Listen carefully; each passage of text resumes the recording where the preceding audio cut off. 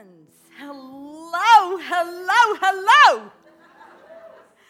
That was probably the sweetest introduction I have ever heard in my whole entire life. What an honor it is to be here. So, like Leslie said, I am a licensed marriage and family therapist in Tallahassee, Florida. My husband and I have a practice called New Hope Counseling in Tallahassee. We're going to go a little bit into my story, but really I wanted to give a lot of particulars that would probably help. I have my entire life's journey right up to this point has been to figure out the concept of forgiveness and anger and healing. Because if I don't have it, I'm not living. And I will be stuck in the grave. So it's been it's been a real privilege and a life's work. And it is an incredibly humbling honor to be here with you to share these glimpses of truth that we're going to explore tonight. So, like Leslie said, my husband, Tom, he's my tall drink of water. We've been married for, somebody do the math for me. We got married in 2007. What year are we? It'll be 15 years in August.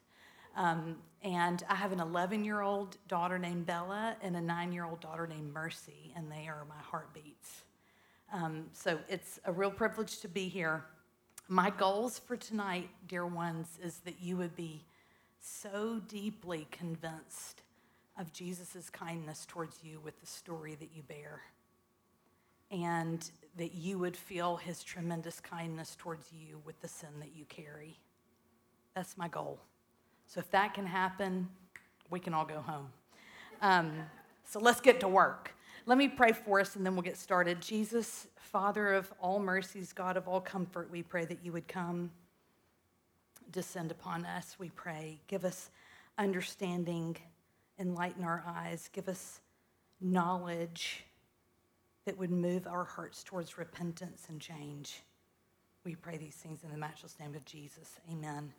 So, as Leslie said, I'm going to set up our time together. I'm just going to talk for probably 20 minutes. So if you can stay with me for 20 minutes, it's going to feel a little bit content heavy, but then we'll have some question and answers so that maybe if I say something that doesn't make sense, please feel free. Shout it out. I don't care. Do whatever you want. Wait till question and answer.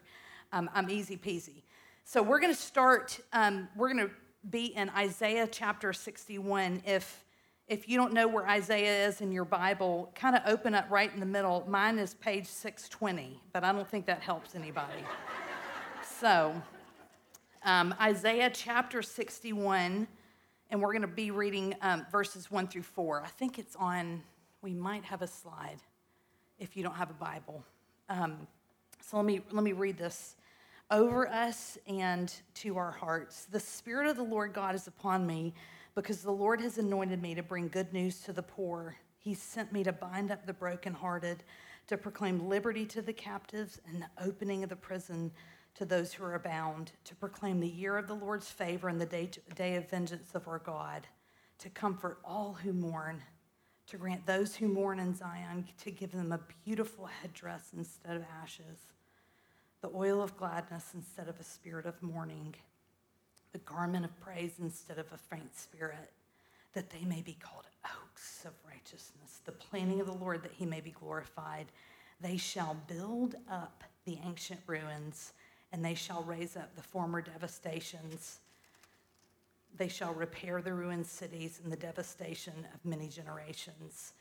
When we think about this whole passage, I want to kind of bring in a couple of contexts to give you understanding. So, in Luke chapter 4, Jesus walks into the temple and he opens up the scroll and he reads this passage and he says, "Today, this is fulfilled in your presence."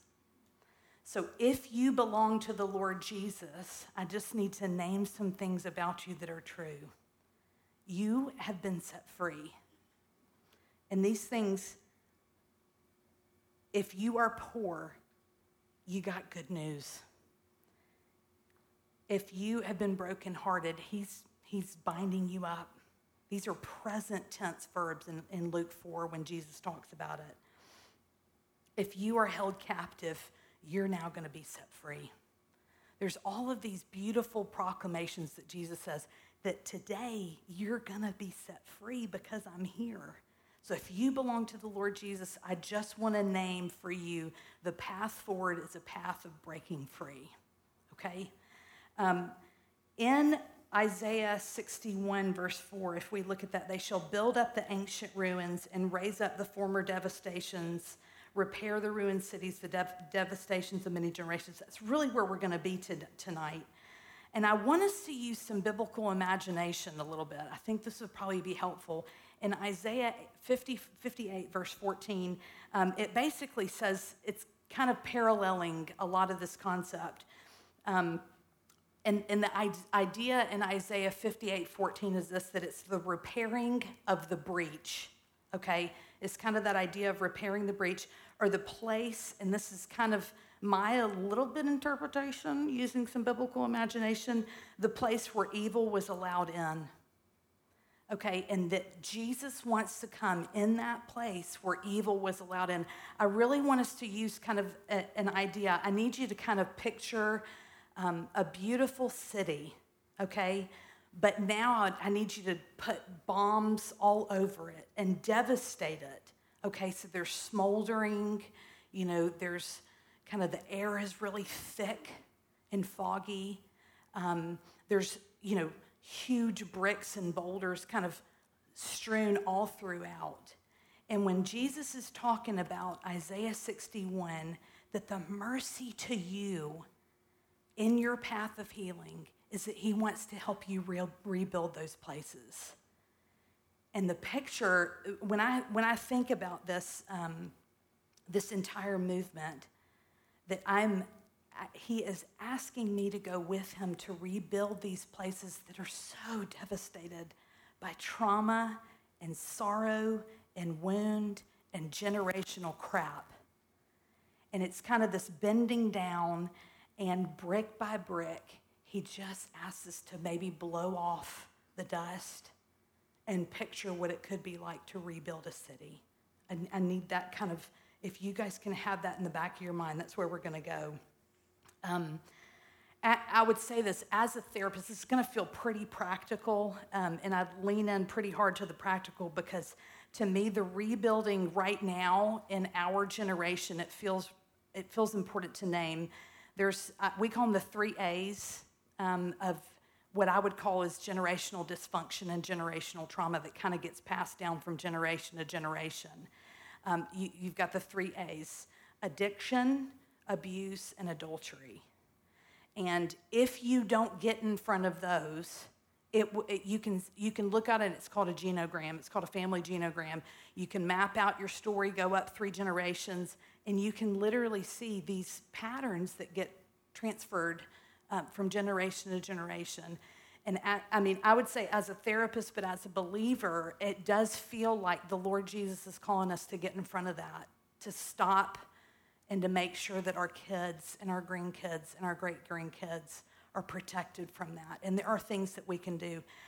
I would say a pretty important thing that I deal with on almost a day-to-day basis is another generational pattern that gets really in the way that a lot of people aren't paying attention to. And I call it conflict mismanagement. And so if we can pull up that next slide, guys, that would be really helpful. So this is what we kind of term as the conflict spectrum, okay? So on the left side, you see attack, and on the right side, you see avoid, and then the middle, confide. And these are kind of how we respond to conflict, unless we know how to do it better, right? These are kind of these patterned ways that we kind of do and move into conflict. And attack is really that place of, I really kind of want you to see it like in a really kind of very practical way. So say you get in an argument with your spouse or your roommate or your sister, somebody that's close, and they say something and you're like, let's go. We're going to fight. And you grab your bazooka and you aim it at their face, okay? And you launch it and you want to hit them hard. You really want to get them. That's kind of the attack mode. It is meant to, I need you to hear me say this, it's meant to silence them. Okay? This idea of attack, it's meant to silence the other person. The avoid spectrum is kind of, this is how I name avoid. Slam the door. And you don't say anything. But you know it's there, and you go to bed, and it festers. And you don't say anything because you don't know how to talk about it. And avoid is really that place of it's meant to silence your own heart, okay? So you got attack where you silence the other. You have avoid where you silence your own heart. You with me? And now I would say this,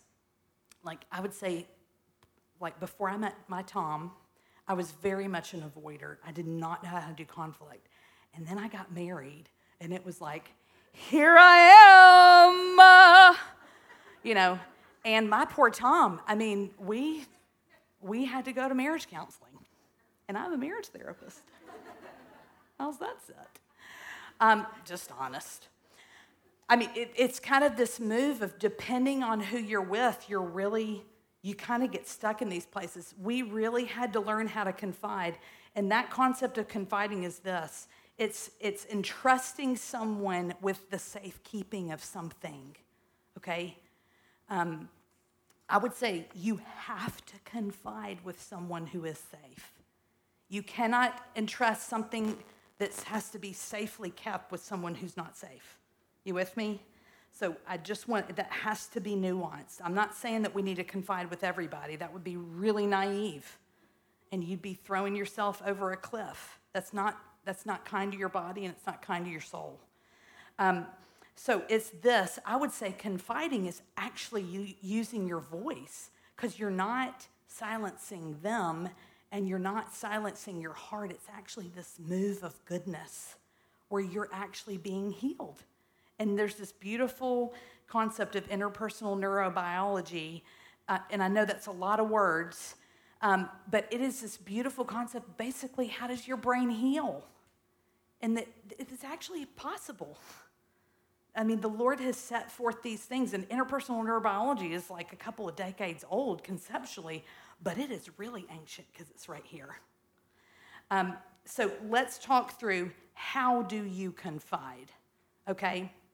Yes, we know that that's a good movement, but how do you confide? I would say this, if we do not slow down the process enough, because you start to do this and you get in a conflict, let's say you go home tonight and let's just maybe say that the dishes haven't been put up or the garbage maybe hasn't been taken out or the kid's got a wet diaper or messy one, or there's stuff strewn all over the den. I thought I was leaving you and you were going to help me with this. You with me? I don't know can anybody relate? I'm just checking.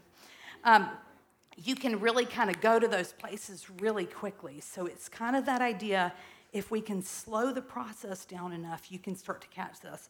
So this is generally what happens to the brain. I'm not trying to oversimplify it, but can we pull up the next slide, guys? And this is this. Okay, and I know these are kind of, let me just explain some of this, and then I think it'll make sense. When your emotions rise, okay, when it's either anger, usually it's anger, it's some kind of trigger that you have, some kind of tension that rises. When emotionality rises, believability decreases, and that believability is, can I believe what they are saying? Okay? Is what they're saying actually true? Okay? So it's kind of this idea. It would probably help if you thought about a most recent conflict that you had, okay? And the emotionality starting to rise. You can start to feel the tension. They're not listening to what I'm saying, and the movement's starting to happen, and your emotionality starting to rise. And let's say the other person kind of has a soft moment, and they go, oh, yeah, I see what you're saying. And you're like, no, you don't. You don't understand what I'm saying, because it was just a real quick flip.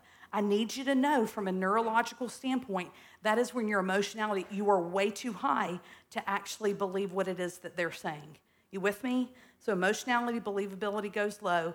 And then here's one of the most important concepts is that it's an inability to anchor into who the person is. Because what has happened from a brain perspective is that now you're starting to fight some angry ghosts. Somebody else is in the room, y'all. And it's not your spouse, and it's not your best friend, and it's not your daughter, and it's not your son. It's somebody else that has borne this place of how you have engaged in conflict, and something has dovetailed where it's felt so similar that you start to fight something that hasn't yet been resolved. Everybody with me? Everybody with me? Okay. So the idea is here on this. In order to rebuild this place, because this is one of the most important places that gets passed down. If everyone could do conflict well, this would be a completely different world, right? Because there's a lot of, slamming the doors, nobody says what they're feeling, and Thanksgiving's terrible for 22 years. You know what I'm saying? Or you constantly are getting in these massive rage arguments and you don't know how to get out of it, okay?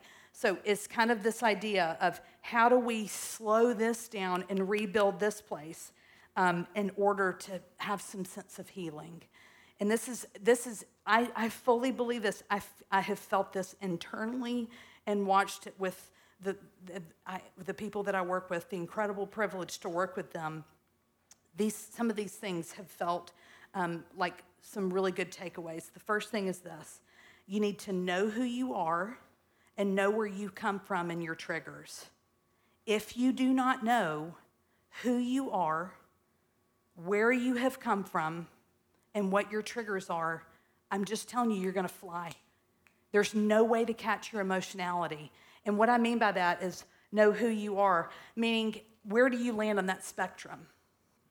Do you tend to flow towards the place of like in conflict and you go to bed and without saying anything? Is that kind of your tendency, or are you bazooka-like? You've got to know where you land on that spectrum, okay? So know who you are, what you've come from, and know your triggers. The second thing, and I'm not trying to like throw a bunch of stuff on y'all, but it feels important. Pay attention to your body. Because when your emotionality starts to rise, I need you to know this. Do y'all mind if I go just like give you like 15 seconds of yummy brain stuff? Is that okay? So if this is your brain stem, this is your limbic system in your brain, and this is your prefrontal cortex. When you feel the felt sense of something starting to rise, guess what it hits first? Your limbic system. This is your fight, flight, freeze. And if you have not dealt with and healed some of these past wounds that have automatically, they just keep knocking you into the place of fight, flight, freeze, fight, flight, freeze, fight, flight, freeze, and these are traumatic responses, guess what happens? Your prefrontal cortex goes offline. And you cannot this is your logic thinking brain. You can't logically think through it. That's why when you get in conflicts with somebody that you love, and somebody that feels trustworthy, but y'all keep getting in the same spaces, something keeps getting triggered right here that's throwing you offline and you can't think through it well. So one way of this I'm not trying to oversimplify it, but one really simple way to do this is if you breathe. Just breathe really deeply. Hold it 5 seconds, release 5 seconds. Inhale 5 seconds, hold it for a couple of seconds, release it for 5 seconds. Do it 5 times, 5, 5, 5. Okay? And it actually slows down what's called your polyvagal nerve, and it's the nerve that's connected from right here in the back of your brainstem, heart, stomach, and bowels. And if you slow it down, instead of it being a fast-moving train, it starts to regulate, and you start to come online again. That's ground yourself and pay attention to your body, because your body is trying to tell you something on how, like, this feels like it's too much, right? And if you breathe, just pay attention to your breathing.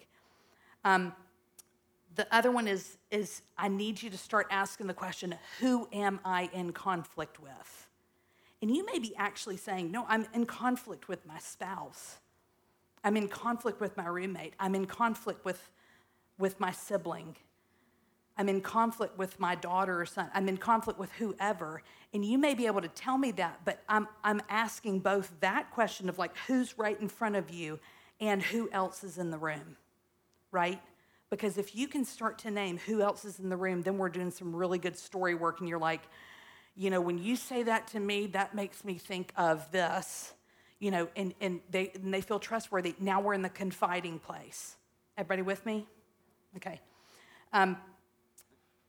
Here's another thing. I would say rebuilding takes an incredible amount of time. And the mercy of God is that he is so patient. He is never impatient with our healing, ever. He's never like, oh my gosh, again.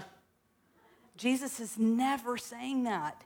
He is the one who, it doesn't matter how many times you leave, he comes to find you. That is the remarkable love of God. And as much as we can remember that and pull that in, it will be a kindness to our hearts to be able to continue to process. Because what you're really trying to do in that space is like push away some shame of like, oh my gosh, why can't I get a hold of this? It feels like I'm just like doing it over and over and over again. And Jesus, you are. You are. And I'm here and I haven't left.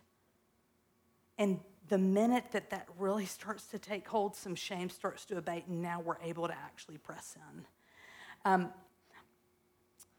This is one of the final ones, is this.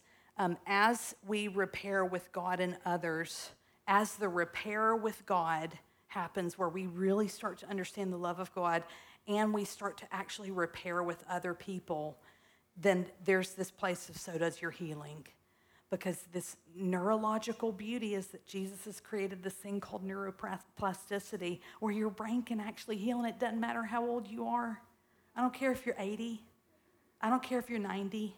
I don't care if you're 2. Wherever you are, your brain is meant to heal. God has given us an incredible path into that space. This is some of the process of going from ruins to a city set on a hill. Going from beauty, going from ashes to beauty. Going from places long devastated to an incredible playland for people, okay? This is the mercy of God. May it be true for you, and we're going to move into question and answer. The Lord your God is with you. He is mighty to save. Mighty to save. No matter your devastation, he is mighty to save. He will take great delight in you. He will quiet you with his love, and he will rejoice over you with singing. My friends, we're going to move into a time of question and answer. And then, Beth, is it the QR code? They can text that. So if we can start popping up some questions. Let's see. I don't have my glasses. How does an avoider get to a good place with an attacker? Whoa, dang! Next. Just kidding. How does an avoider get to a good place with an attacker? That's a really good question. Let me set up a little bit. If you are both safe, so I would say this. My husband, my Tom, he's more of an avoider, and I'm more of an attacker. Over time, we've done what's called earned secure attachment. I have seen his trustworthiness over time, and it has actually I can actually start to look at my beep, and he can start to look at his just by the nature of the kindness offered between us, right? I mean, it's kind of this idea of if you are with a safe person, I would say, okay, that has to be underlined. If, big old circle around it, if you're with a safe person who's not going to flip it back on you and be like, it's your fault, right? If they don't put it back on you and you can see places where they own responsibility and they're actually repentant, I think you can actually just start talking about it. And you can actually slow down the process enough to go, that makes me feel really uncomfortable. I would say the journey for the avoider is actually using your voice, and the journey for the attacker is learning how to restrain it. Okay? Does that make sense? I hope that answers your question. Anybody want to ask a follow-up to that question? If you want to, just shout it out. Okay, next question. Is it possible my relational conflicts are tied to wounds from my story? And if so, what should I do about that? What a vulnerable question. Oh my gosh, I want to hug whoever wrote this. Yeah.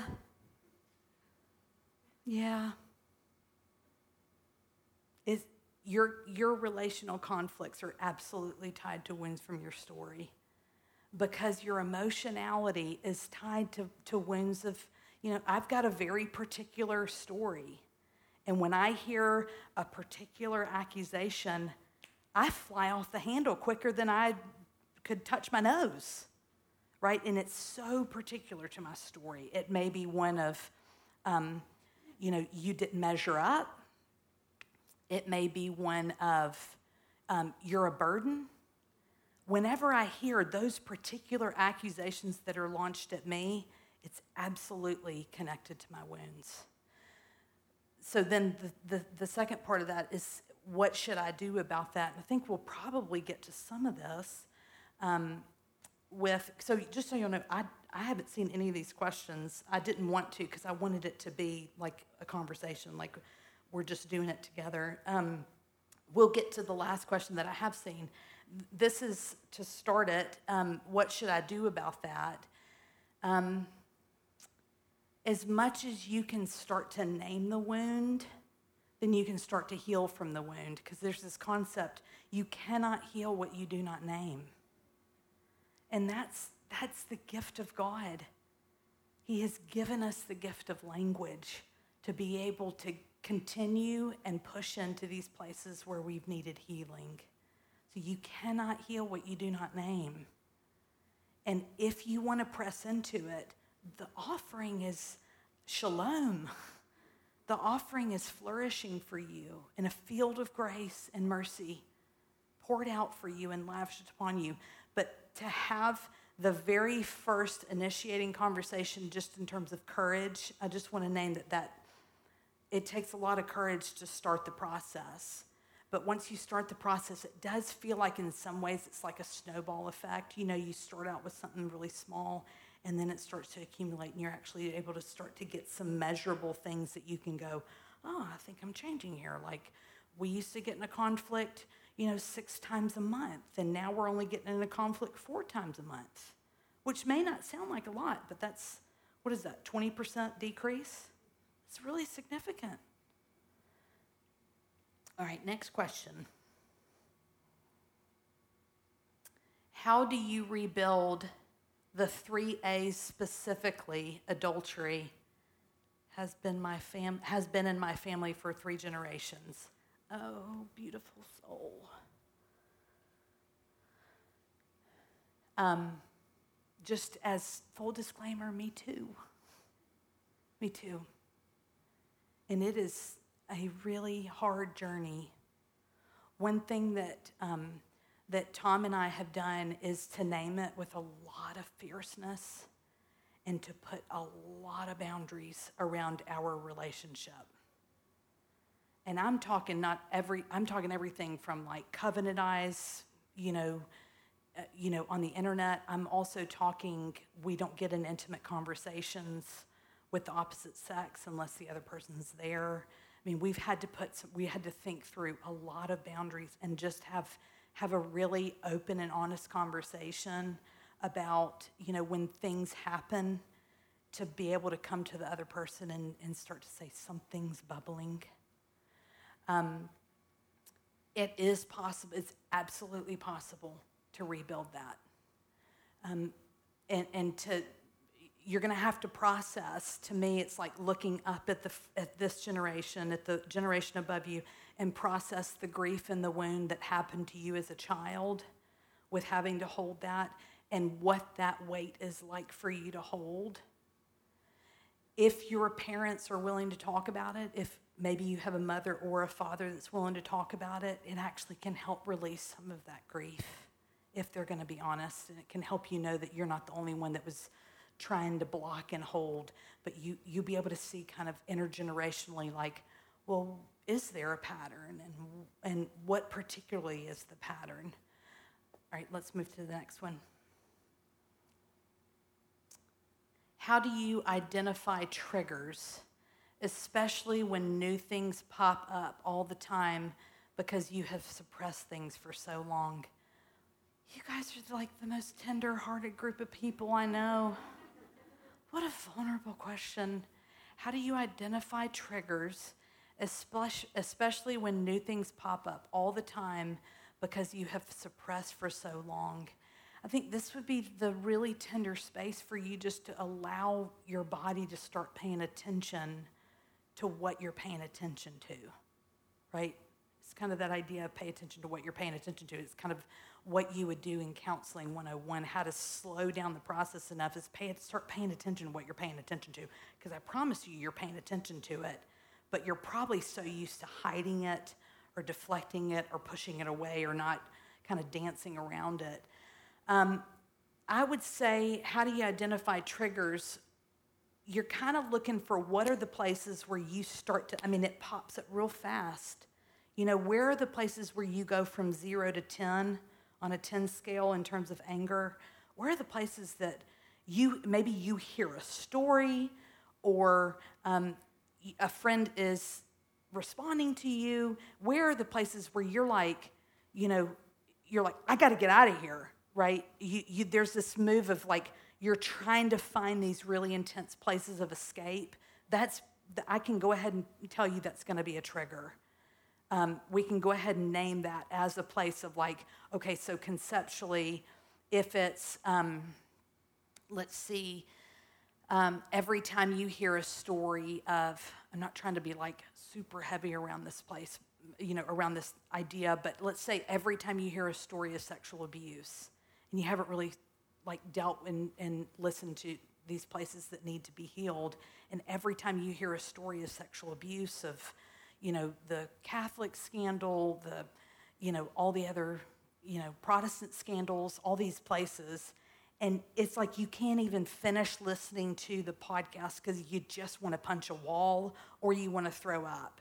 It is likely that could be part of your story and important, or it could just be that you have a really high sense of justice. I'm not trying to like put thoughts in your mind, but it is, if you fly off really quick, it is usually an important indicator of triggers. Okay, how much time? Can somebody let me know how much time we have? I can't remember. Keep going. Beth just said keep going. Okay, how do you manage or approach conflict with loved ones or family members in your life who are unsafe? Let's go. Okay, I'm just going to tell you this is like one of the most important questions that I feel like might be asked. Here's why. Too often, the church kind of is like, forgive and forget, just do it, just swallow it. You're a Christian. You need to just move on, show them the love of Jesus. I'm just going to, let me kind of slow that down a little bit. Proverbs 14:7 says this, leave the presence of a fool, otherwise you're not going to be able to discern words of truth. Proverbs 14:7, what was that? Okay, here I come. Where am I going? Leave the presence of a fool, otherwise you're not going to be able to discern words of truth. Now, I will say this, it takes a lot of work for you to, I don't want to be too quick to label, okay? We don't want to be too quick to label, but if it's them, and if it's true of them in terms of sinner, fool, or evil, and kind of where the book of Proverbs talks through, you've really got to start, if you cannot name, you cannot heal what you do not name. And so you've got to really know who it is that you're talking to. We're going to get to this in a second, and I'll share some resources. There's a great book called Bold Love, and it's by Dan Allender.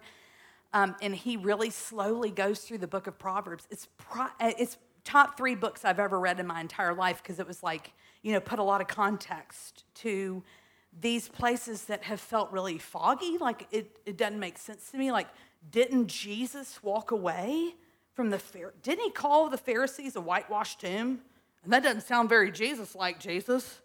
You know what I'm saying? But it was, because he was seeing them for what they were, that they did not have a humble heart, a heart that accepted responsibility for when they wounded someone else. They did not have a heart of repentance. And so there was this place. There's another great book that I've actually just finished. There's a couple of places where I might disagree a little bit, called When to Walk Away. And it's actually a really helpful book if you're just kind of starting the journey on how to deal with unsafe family members. You really want to kind of, I will say this, Jesus, calls us to deal with relationship with God, others, and self. Kind of that Trinitarian theology that Jesus interacted with God the Father, God the Holy Spirit, and himself. And it's kind of gets to be this place of movement with us that we have three places of relationship: God the Father, relationship with God, relationship with others, and relationship with ourselves. And a lot of the times the church does not talk about your relationship with yourself, and that it's okay to walk away when you're with someone who is abusing you. It's kind of like this. I think we're coming out of it now, but by and large, Christendom usually does not encourage that at all. They just say kind of put your head in the guillotine and just go ahead and die, which is just, I don't know that the Lord calls us to do that. Jesus knew what his time was and when his time was before he died. There was over 25 times in the New Testament where Jesus walked away. Okay? 25. I would say that kind of gives us permission in some ways. Let's move to the next one. It'll come. Yeah. Oh, what are my top 3 books? Pilgrim's Progress by John Bunyan. Bold Love. And right now it's Andy Colbert's book, and it'll be up here in just a second, called Try Softer. All right, let's move to this question. How do you rebuild if abuse is in your generational curse? I'm talking sexual abuse, emotional abuse, verbal abuse. It has all been in my family. I don't want to continue the verbal and emotional abuse with my kids, but find it so hard. Oh, you beautiful saint. Mercy to you. Mercy to you for even asking the question. If you are holding sexual abuse, emotional abuse, and verbal abuse, I would beseech you to get some people around you. And I'm not just talking about friendship, I'm also talking about a therapist, because these are really particular in your story, and you're going to have some specialization around these topics in conversation. There's a really good resource called Wounded Heart by Dan Allender, where he really engages in 3 primary topics on powerlessness, ambivalence, and betrayal. I don't know where my cheat sheet went. Powerlessness, ambivalence, and betrayal, and those are really kind of the 3 main topics that you're dealing with when you're thinking around abuse. So it is the kind of the fallout for someone who is a victim of abuse is holding the place of powerlessness, because you didn't have, how could you push? You couldn't. You didn't have an escape and a way out. Powerlessness, ambivalence, which is that place of holding 2 emotions at the same time. And when we're not meant to do this, where you're holding joy and sorrow, or arousal with regards to sexual abuse, arousal and hatred for the person who's doing that to you. And when you have to hold that, it just splits the soul and creates this huge cavern, and you're living in that death. Because what people often do is they usually process one emotion over the other, and there's not really a balance to it where you're actually naming both of the emotions at the same time. And so you'll just process the hate of the abuser, and then what ends up happening is that you end up hating your body. And like nuancing that and having to kind of unpack that in terms of responsibility, because it was not your responsibility, but I can sit here and tell you this, but I would need to look at you in the eyes for you to experience my sorrow over you that you are carrying this. And in relationship, a lot of the times our traumas are healed. So that's why it's like, you got to have a lot of people around you that know your story and that can hold this, okay? Let's move to the next one. Beth, are we okay in time? We're okay.